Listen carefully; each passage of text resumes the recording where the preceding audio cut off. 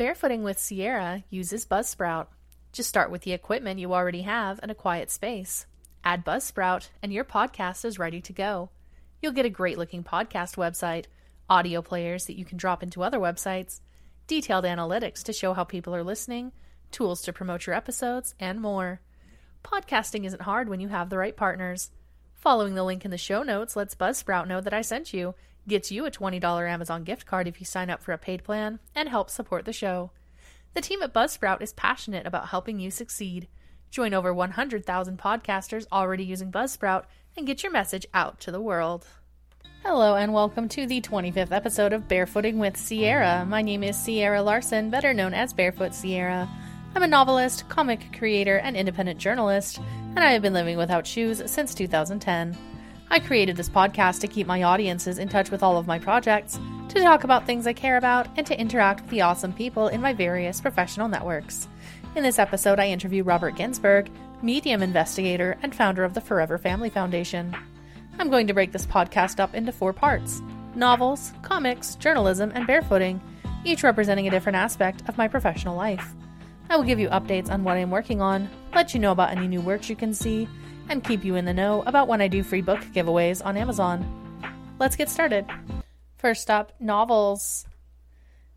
My own novels have had to take a back burner due to the intensity of my new magazine job, so progress on them is slower than usual. I'm giving myself a lot of grace during this period as I get my magazine to launch. I already know I have what it takes to write and sell novels, as evidenced by the 5 novels I have written and the thousands of copies I've sold, but there's a time and place for everything. Right now is the time to focus on my job. And now for today's interview with Robert Ginsburg. Hi, Robert. Thanks so much for joining me on the show. Please tell the listeners a little about yourself, where you're from, and what you do. Well, I don't know if we have enough time. My wife and I started the Forever Family Foundation in 2003 after the death of our daughter. I began a search in the scientific community for evidence that we survive a physical death to see if it was really true or not. My wife did not need the scientific evidence because she had, an inner knowledge and had many intuitive experiences, of her own. One thing led to another, and we became a global 501c3 not-for-profit organization, and we have about 10,000 members. And one of the things that we do in the foundation is study mediumship and mediums, and we have a certification program to see if they really can do what they claim. And that eventually led to me writing a book called The Medium Explosion. So that's kind of where we are now. And then you also have a blog, Beyond the Five Senses. Could you tell us a bit about that? Well, that's really just an outlet for me to post some of my ramblings about life and consciousness and my theories about the way things work. I do most of our activities. That's sort of a side thing. Most of our activities involve the work, of the foundation. And then since we were featured in the Netflix Surviving Death series, and that really jump-started tremendous interest. So it's keeping us busy, and then, I learn as much as everybody else, people have stories of these non-physical experiences and, which are fascinating. And we study things like near-death experiences and deathbed visions, end-of-life experiences, reincarnation, after-death communications, mediumship. It's kind of compelling, the evidence, once you really get into it. For sure. I'm definitely a believer myself. I've had some experiences, but to actually study the actual evidence of it, that would be absolutely fascinating, because there's definitely some fakers out there too, and to be able to tell the difference. You're absolutely right. And, and I claim in the book, it's just my personal opinion based on my experience, that somewhere around 85 to 90% of the mediums that are in practice today can't really do what they claim. Not to say that they're all fraudulent. Clearly they're not. A lot of them have some ability, but their abilities are not perfected to the point where they can communicate with a discarnate, entity. We all have intuition to a certain extent, and we all have some psychic ability, but there's a difference difference between communicating mind to mind with somebody in the physical as opposed to communicating with somebody that's no longer in the physical. Seems to be a different kind of a skill set. So with most mediums, are they actually talking to the dead? Are they mind readers? Are they talking to demons? Like, what's going on there? Well, the theory is that when we are entities of consciousness, we're in this physical shell, and when we discard this physical body, our consciousness continues. Now, some people prefer to call not consciousness, they may call it the mind, or they may call it a soul, but whatever the essence of who we truly are continues. It's energy. Energy can't be destroyed, and it just changes form. So the theory is that mediums are communicating telepathically with an entity in the spirit realm, except that when you look at it that way, it is telepathy. It's just that one of the parties no longer has a physical body, but their mind is still there, and that enables the medium to be able to communicate with that entity. No, there's nothing. You mentioned, they're communicating like with demons. Sometimes the media likes to portray non-physical occurrences as sinister or something to be feared, and after witnessing probably 1,000, medium readings over the years, I've never witnessed one where like something negative comes through. Now we could wonder why that is. The mediums tell us that they kind of surround themselves, with white light, and they ask that only, positive, loving intentions come in. We're interested in the evidence. We're not interested when the medium tells you, you're giving me a reading and you see how old I am and you tell me my grandmother, you ask me if my grandmother is in spirit. Well, yeah, because she should be 100, 130, So, it's general stuff. And then there's really, really specific evidence. And you raised the point, are they really just reading your mind? Because that is a common accusation or miscommunication that's all mediums are doing. But sometimes they communicate information that is unknown to the sitter being the person that's getting the reading. So it kind of discounts the possibility that they're reading the mind if the sitter is not even aware of it,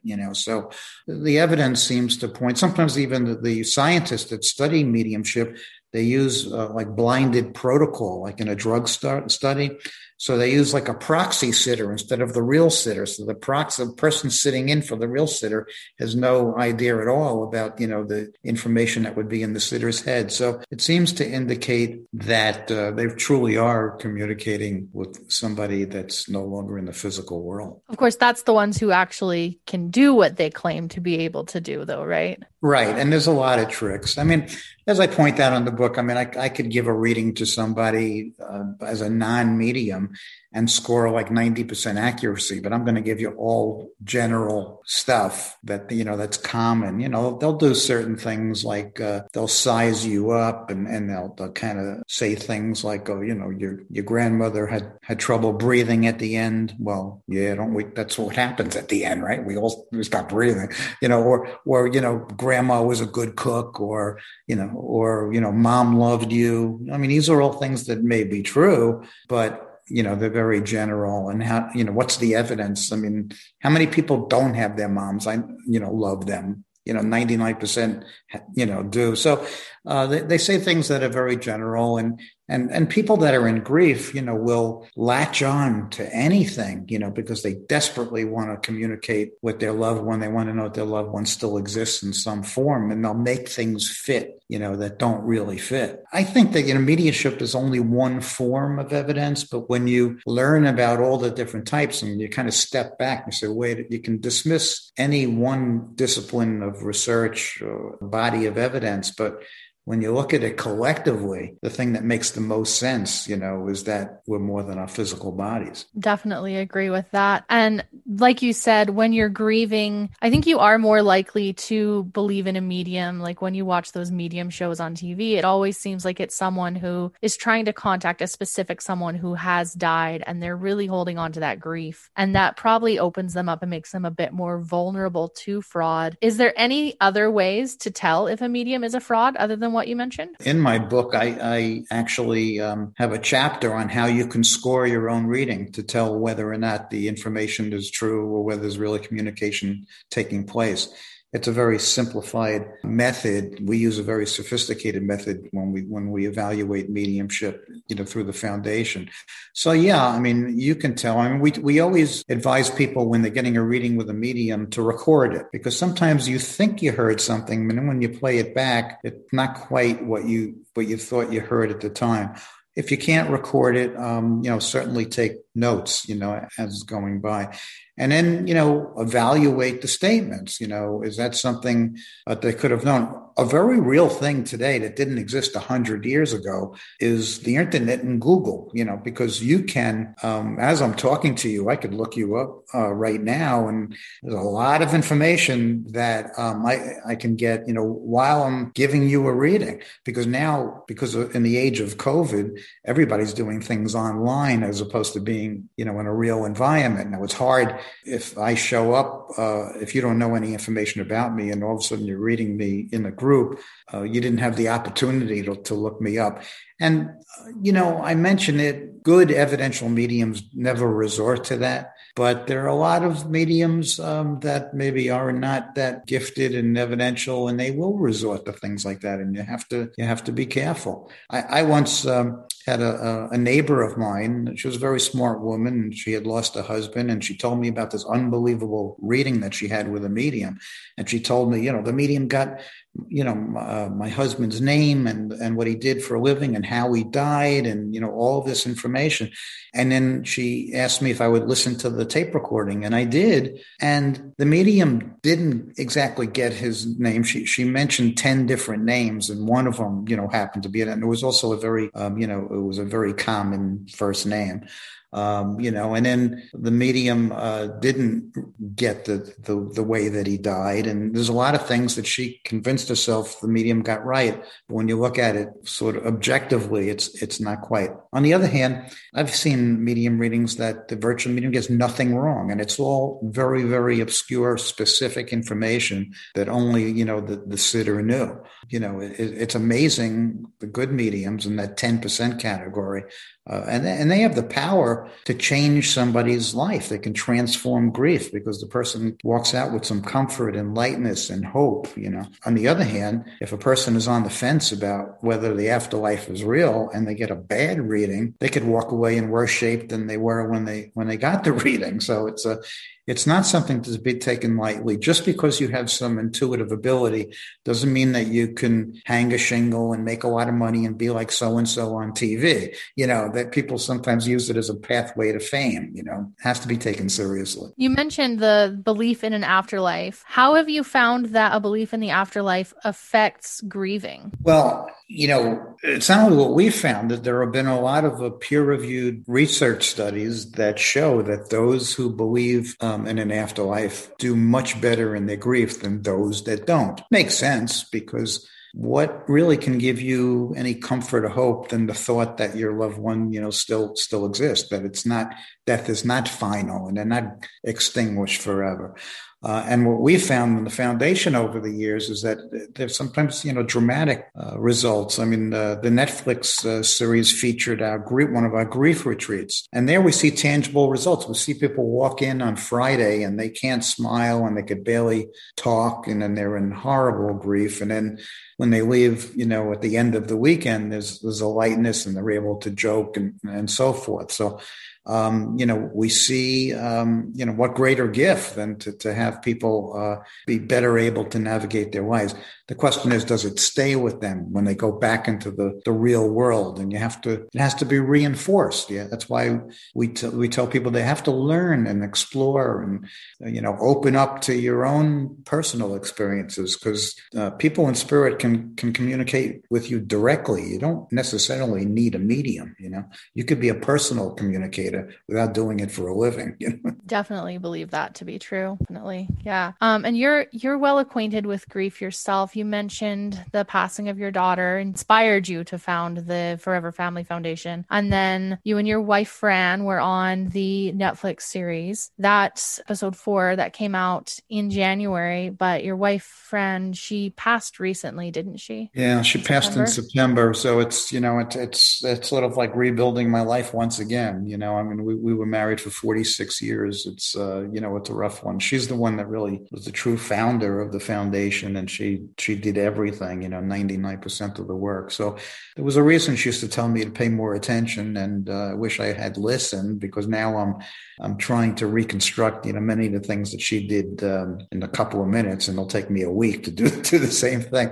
But yeah, it was a different circumstance, and my daughter passed in a car accident, and it was more or less an instant thing. And Fran suffered with pancreatic cancer for an extended period of time, and suffered. So knowing what I know and experienced what I've experienced, people may think, well, I'm not going to have such a horrible time because I know that there's an afterlife, but I'm human. I loved, and that knowledge it's still going to be painful, and it's still going to hurt. The advantage, though, is that I know in my heart that she does still exist. So, I could pull myself out of that sadness when it reaches, the deep despair, just going over in my mind what I know. I think people like myself that have that knowledge have a distinct advantage over those that don't. It must be sort of a surreal experience to have her somewhat immortalized on Netflix. Yeah, you're right. It's funny you say that, because they filmed us, what it's like in film and TV. I mean, they filmed us for over 50 hours. And, you have 30 minutes that, get into the film. But it was very, very emotional for me to watch her, on the show, even though, I lived it with her, because, it's for obvious reasons. So, yeah, it is. But I was glad that many, many people, got to see her, one last time, on the film. So in a sense, yeah, she is like immortalized on something tangible that people can watch. And of course, you've probably had some sort of evidence-based examples that you gave on the Netflix show and in your book. Could you share some of those with us? Yeah, I mean, there were many, many. I mean, how this whole thing started is that, Fran woke up on the morning of September 1st, 2002, 3:00 in the morning. She sat up straight in bed and was shaking and trembling and ashen white. And I said, "What's the matter?" And then she said, "Something horrible is going to happen today." And I said, "Well, what does that mean?" She said, like, "All I know is something devastating is going to happen, And to make a long story short, I did what most parents would do. I checked on my 3 kids during the day, and I sort of let my guard down at night. We went out to dinner, and we had 2 cars. And on the way home, my son and my daughter were in an accident. My son was severely injured. He eventually made a recovery. And when it was clear that he was going to make it and recover, and then it hit me, it was like a month later, but it hit me like a ton of bricks. Like, how did she know? Because she knew. I mean, I saw her. She was trembling, So that started me on this thing. I was traveled across the United States, meeting with some scientists and medical doctors that studied the human mind and consciousness and mediumship and things of that nature. Because I needed experts to tell me if this was legitimate or not, So, that just shows you some people have precognitive experiences, that come true. It turns out that my daughter made a pact my daughter was 15 when she passed, but when she was 12 years old, she made a pact with her best friend. And the pact was that if either one of them were to die, they made up a sign for the other one, so the other one would know that they're still around. I mean, how many 12-year-olds make pacts like that? I don't know, but my daughter did. And after the funeral, her best friend came over to the house. I didn't know this till later, and told my wife that the sign that my daughter Bailey was going to leave was that she was going to take a blue magic marker and leave it in an unusual place. And a friend, Allie, said she came home from the funeral and she walked into her room, and then neatly placed on the computer keyboard, was a blue magic marker, which made it, what made that significant is that she said she didn't own one and she hadn't used one in years, and then she asked her family members if anybody had been in her room, and they said no. So that, those were the kind of things. Did it mean anything to me at that point? No, I didn't believe in any of this stuff. And of course I dismissed it, to coincidence. But over the years, there were, many, many things that happened, there was a clip that they showed in the Netflix thing that we let them use. We were talking about my daughter, and we walked into our kitchen, and our kitchen had a set of 9 lights, hi-hats. And then all of a sudden, it was a light show that lasted like 15 minutes, on and off, on and off, on and off.